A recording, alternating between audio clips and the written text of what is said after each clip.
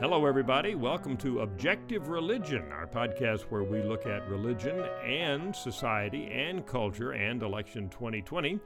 I'm Dr. Frank Newport, sociologist and Gallup senior scientist.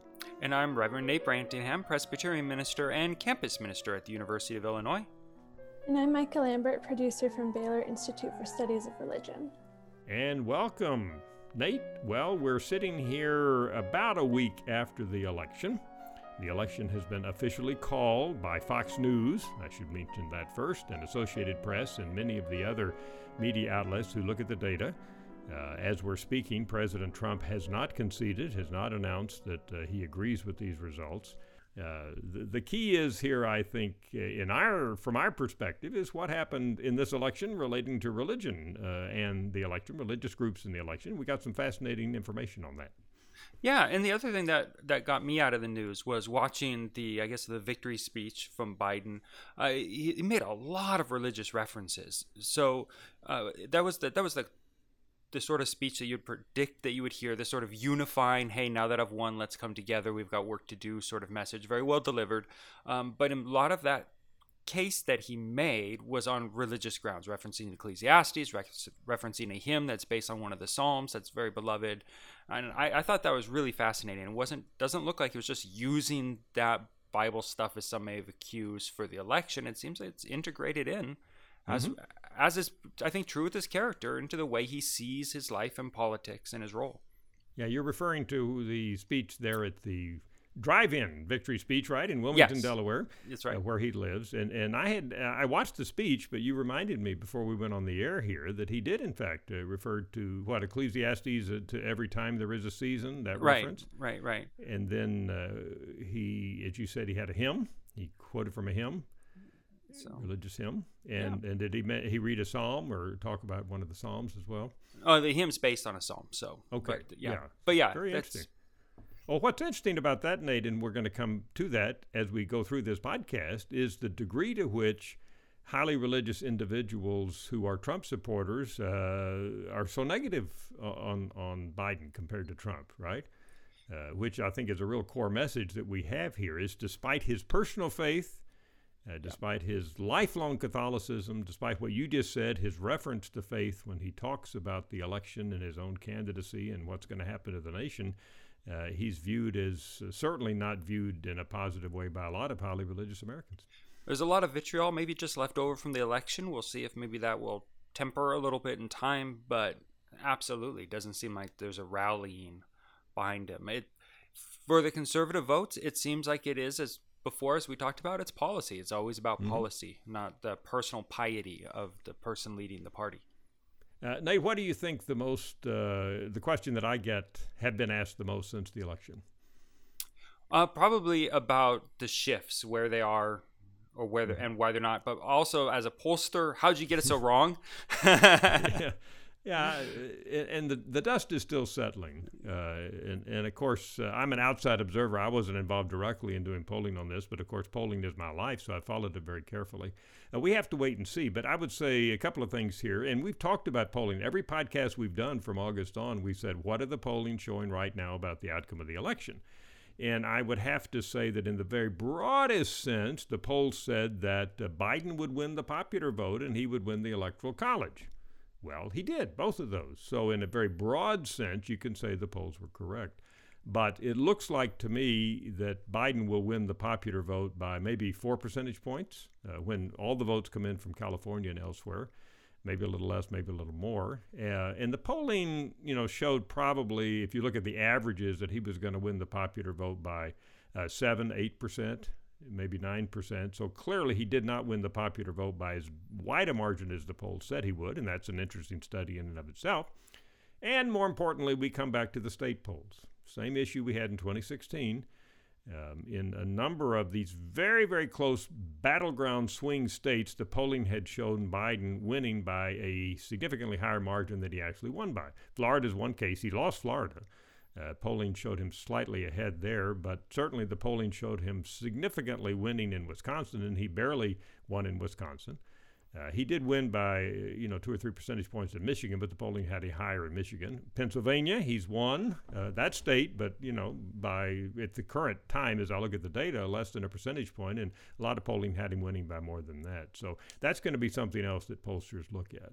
In these states and nationwide, it seems to be, as was the case in 2016, it's very hard to pick up the Trump vote extremely accurately in these pre-election polls. Yeah, and that brings some question about how accurate the post-election polls are as well. But we have what we have, so and we do have some data coming in. So in a moment, we're going to look at that, and we'll talk about where the shifts are, and probably as of interest, where they're not. Mm-hmm. Well, as we look at these now, I would say, Nate, the big story is when we compare what we know about the vote by religious segment in 2016 with what we know about the religious vote by segment in 2020, not much change.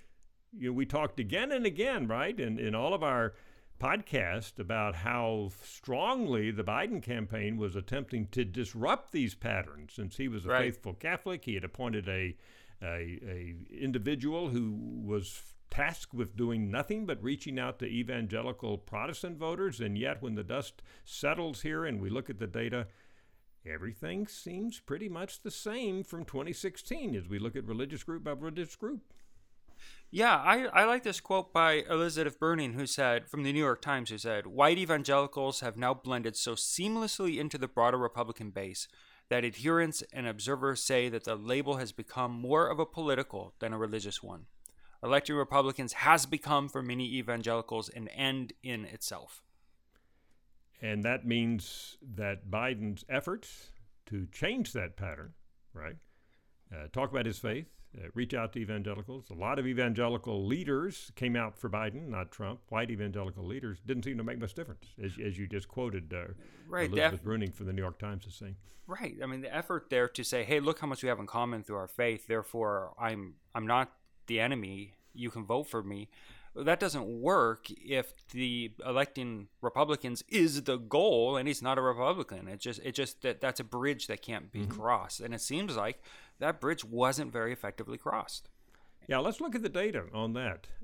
We have two different sources of exit polls here, Nate. We have the AP NORC, that stands for National Opinion Research Corporation at the University of Chicago. They teamed together to do a VoteCast exit poll, the details of which are available online. Won't go into that now. And then Edison Research conducted the more traditional exit polls, which is a combination of stopping people as they came out of the polling place, plus doing interviews via phone and internet with people who voted before the election. We have those exit polls as well, and then we can compare those to the exit polls done by Edison back in 2016. So white evangelical Christians, everybody agrees, were about 23% of the voting voting group this year. That's pretty big. 1 out of 4 voters, apparently, roughly, were white evangelical Christians this time. That's a big group. Yeah, you want that group. With 1 of 4. It's one of the biggest segments we have other than Catholics and nuns, which we'll come back to. What do the data show? Well, the VoteCast, AP VoteCast, says 81% voted for Trump. The 2020 exit polls done by Edison said 76% voted for Trump. So we got 76 to 81%.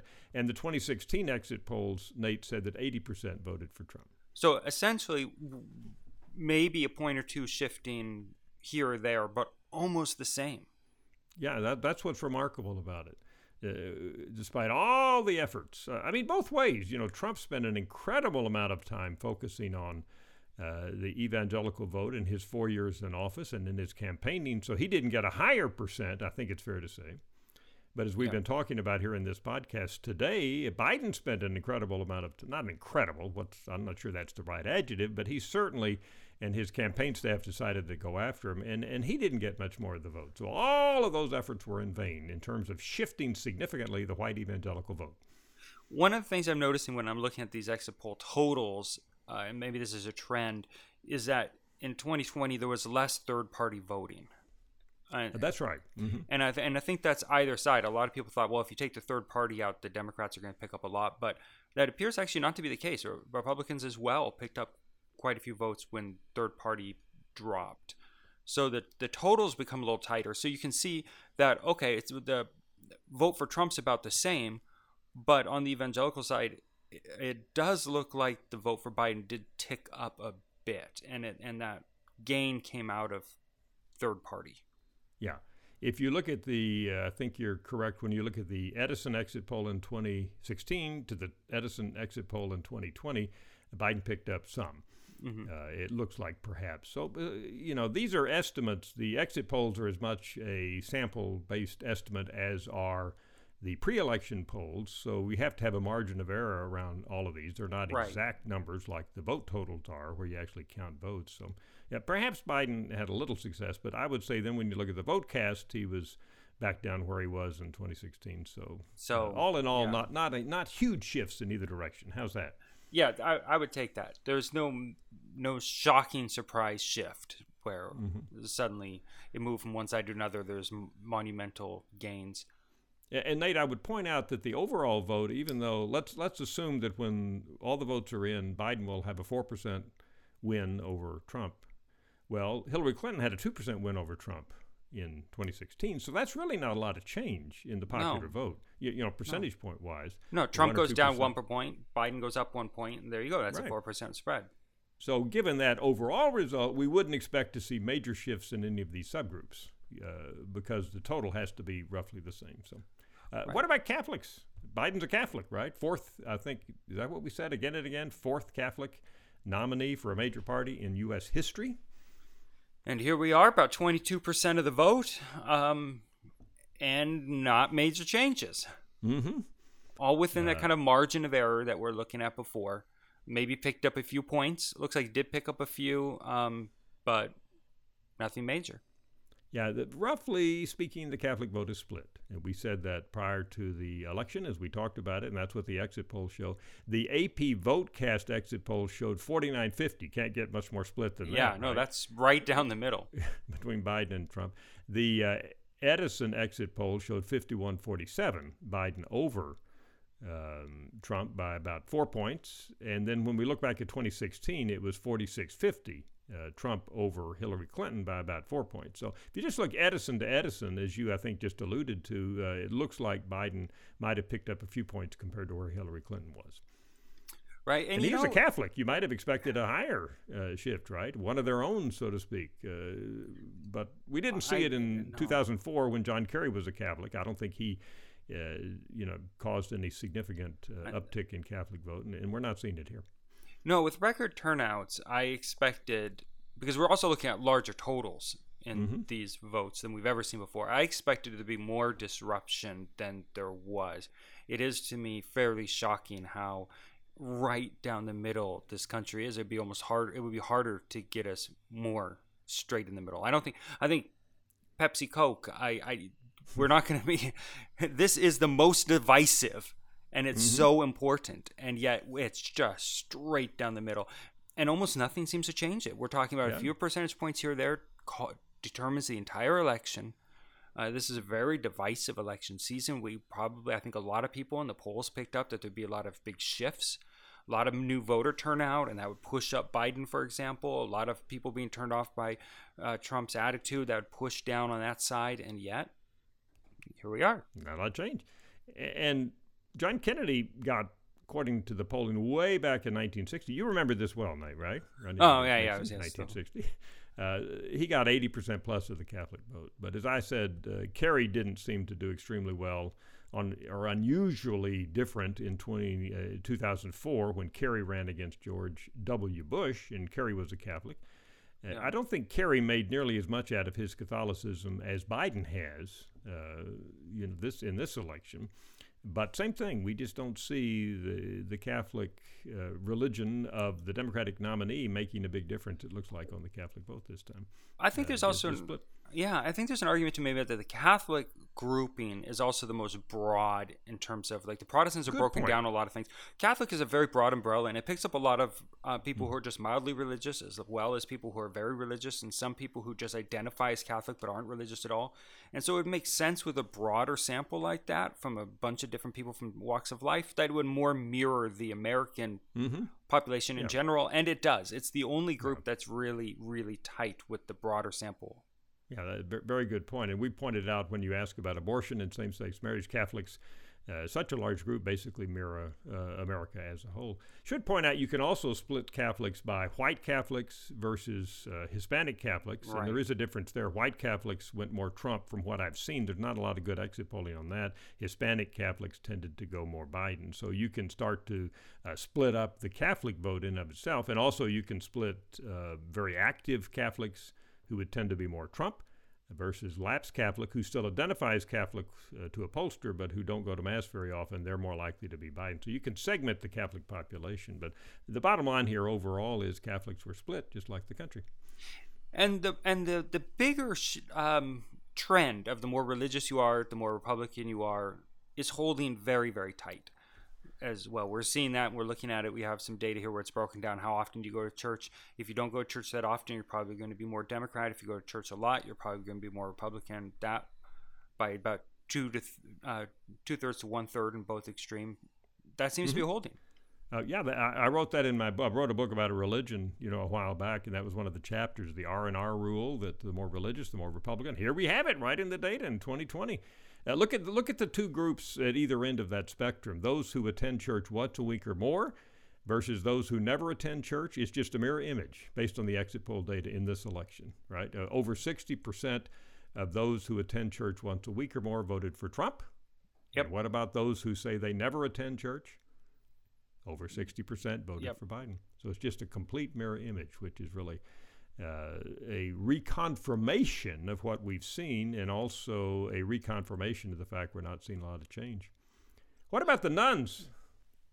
Well, the nuns are really interesting to me. They're definitely still leaning Biden. That's we know that, and we can see that both in the Never data that you have there, and also those who specifically identify as nuns. So there's two different Tell groups, our listeners right? what nuns are again. So people have chided me on that previously. They said, "Who are nuns, these nuns?" And, Not we were just talking about Catholics, not the Catholic nuns, but those who, when asked what their religious affiliation are, they say none of the above. So don't have a formal religious identity. Right, and that's different from people who don't go to church, because you might say, I'm Catholic, I just never go to church. But anyway, both of those groupings lean heavy Biden. We know that. Mm-hmm. And the AP Votecast had 72% of nuns going for Biden. The Edison polls had 65% going for Biden. Go back to 2016, the Edison exit polls back there had 67% going for Hillary Clinton. So if you just compare the Edison poll 4 years ago to the Edison exit poll now, absolutely no change, except it looks like some points got picked up on the Trump side. That's and so look, that's probably. So how can you have points pick up on one side and not go down on the other? That's going to be third-party votes moving out of third-party and into the two silos. And it seems like Trump may have picked up some points on the nuns, which is pretty surprising. Yeah. Now, again, these are estimates from the exit polls, so I'm hesitant and loath, so to speak, to make a huge deal out of a change of a few points in these sample estimates, but that's what it looks like. The third-party vote went down among nuns this time, and to the extent that we can use these data to figure out what happened to them, they went to Trump. Right. Worth at least watching, right? Mm-hmm. Yeah, some other small groups, Mormons. More so, it's again, we don't have, the Edison poll this time didn't even break out Mormons, too few of them in their sample. But the Votecast said 71% of Mormons, Latter-day Saints, went for Trump. And back in 2016, it was only 56%, according to exit polls. So that's a big enough change, even though it's two different types of polls, to suggest Mormons kind of came home to the Republican candidate in this election. Which we had talked to going into it. It was a lot clearer which way they were going to go. That felt like that was a group that was in play and might come in strong in very key states for Biden, or at least more down the middle than before. But turns out, no, they went strong for Trump. Yeah, and Arizona was one of those states where I think they had a third-party candidate who was Mormon who got a lot of the Mormon vote back 4 years ago. But Arizona has been called officially for Biden by Associated Press and some others. Some of the media outlets don't yet officially, as we're recording this, give Arizona to Biden, but he's certainly ahead in the popular vote. Mormons could have made a difference there, but it doesn't look like nationwide. This small sliver, in fact, the exit polls show about just 1% of all voters were Mormon. It didn't seem to have any huge shift overall towards Trump or Biden, except maybe with the third party leaving, they kind of returned home to Trump. Maybe that's the best way to summarize it. Yeah, I think that's probably the best way to do that. Jewish vote? About the same. I mean, no real surprises, except, again, it seems like there was some shift out of third party. And when that shift out of third party happened in the Jewish vote, same thing. It went a little bit, actually, it went almost entirely to Trump. Yeah, that third party shift. Yeah, about seven out of 10 Jews nationwide this time, according to the AP exit poll, voted for Biden, and it was 71% back in 2016. But as you say, the Trump vote's a little higher in the VoteCast, AP VoteCast poll this time than last time. Small samples, so again, I would be hesitant to make about 3% of all votes, according to the exit polls, were Jewish this time, but they certainly skew, but not monolithically, towards the Democratic candidate in most recent elections, including this one. Well, Trump did make some effort to get the Jewish vote by talking about issues about the state, the Jewish state of Israel, and that might have worked because he did look like he picked up almost 10 points out of that. Now, again, small sample size, big margin of error there, but so take it with a grain of salt. But it does seem like that effort might have paid off. Yeah, he also moved the U.S. Embassy from Tel Aviv to Jerusalem, which was something that really appealed, I know, to evangelicals, but presumably could have had a positive impact on some Jewish voters as well. Jews are always interesting as a voting bloc.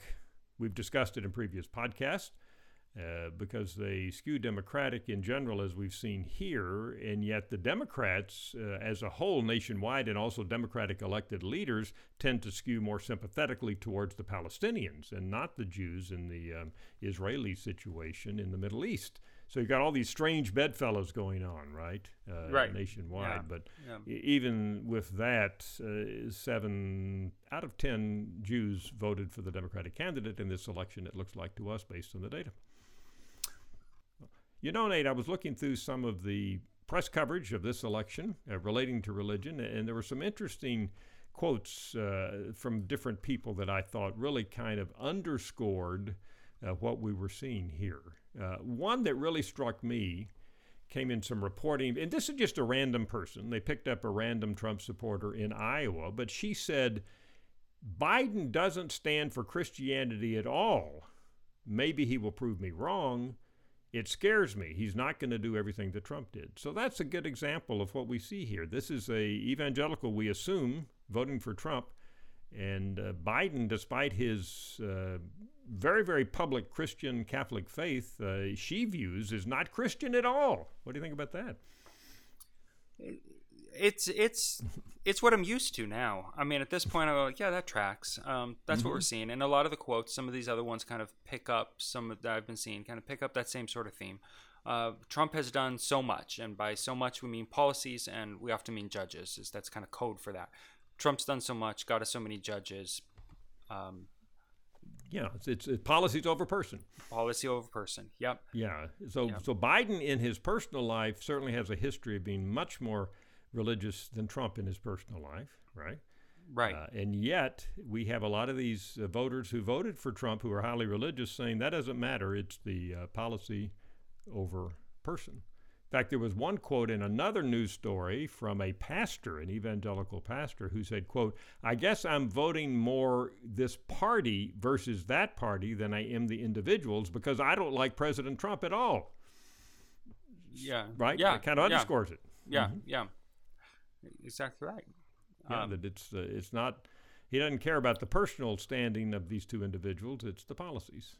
Something that's policy versus person, how's that, P versus P, that we've talked about so much, really seemed to be the case, the ruling factor when we look at the evangelical vote in this election. Should we hit a few more, or do you want to just let me mention. Sure. We've talked about Robert Jeffries before, pastor of First Baptist Church, Dallas. That's an iconic, huge Southern Baptist church. Has a lot of history, of course. It's a huge church. Robert Jeffries, strong supporter of Trump. Minister Robert Jeffries, graduate of Southwestern Baptist Theological Seminary. He said, a Joe Biden win cannot erase all the positive accomplishments that can be attributed to President Trump, Jeffries said. I don't think there is any way to calculate all the good things that he, meaning President Trump, has accomplished. So there again, policy, right? Yeah, well, and I think it's fascinating about this one, and it echoes the other one that you brought up earlier. In neither case are they actually saying what it was that Trump did. In fact, here it's specifically saying, I can't even count it. It's just so much. But they're not actually giving us enough. They're not saying because he did X. So we have to kind of interpret that through the lens. What did he do? Mm-hmm. Well, we know he appointed 3 Supreme Court judges, right? Right. So I think what they're talking about is judges. They're saying Trump gave us judges. Biden won't give us judges. He'll give us a more liberal voice on the Supreme Court, and that's it. Yeah, and also Trump talked a lot about evangelical interests. You know, he explicitly said, "I have your back here," and he talked about things like churches not being allowed to open because of the pandemic, and said, "I want to allow this. I want the churches to open." He talked about the infringement of government policies, say on health care, forcing religious entities or Catholic entities to engage in things they don't want to engage in, like providing abortions and other stuff like that. So those are some of the things I think that if we pressed Pastor Jeffries and others to tell us why they really like Trump, he would probably come back and give us. Right, but that too is going to come back to, and he's going to give us judges that share that opinion, and are going to, because that gets settled in the courts. So, that's the cornerstone, I think, of that support. I think for me, this kind of gets summed up by another quote, and says, when we're talking about the character of Biden versus Trump's character, the person says, after considering other options, they decided that policy is character. Very interesting. So what we think of as character, and what I have to say a lot of people said was character when it came to Bill Clinton, right? And what went on there, actions for which he was impeached. People now are saying, actually, it's the policies which really matter. And as you say, policies become character. So that's point number one. Point number two, in summary, I would say that we learned in this election is that the religious structure of the American electorate is pretty firmly set in place. And it's going to take more than a devout Catholic like Joe Biden and a individual like Donald Trump really pushing the evangelical message to disrupt that or change that. Things just don't change very much, it looks like, when we come to religious segments and voting. Yeah, I'd have to agree. Things seem much more sedentary than I expected, that's for sure. So our bottom line here is policy is character, number one. Number two is things don't change. That's right. That's right. The more they change, the more they stay the same. Has some profound insight here, right? Go. Yeah. I usually tell people the only constant is change, because a lot of things do change. Look at what happened to Blockbuster Video, right? Well, you would say to those entrepreneurs, you got to constantly be moving and changing and changing. The customer taste change, everything changes in life. That's kind of been one of my mantras. But a lot of things apparently don't change when it comes to the voting structure of the American public. That's right. You've been listening to Objective Religion. We appreciate your listening. This is our podcast where we look at the intersection of religion, society, and right now, election 2020. Our podcast is conducted and produced in partnership with Baylor University's Institute for Studies of Religion. I'm Dr. Frank Newport, sociologist and Gallup senior scientist. And I'm Reverend Nate Brantam, Presbyterian minister and campus minister at the University of Illinois. And I'm Micah Lambert, producer from Baylor ISR. We love hearing from our listeners, so feel free to leave us a message at 254-237-3298 with questions or comments, or send us an email at objectivereligionpodcast@gmail.com.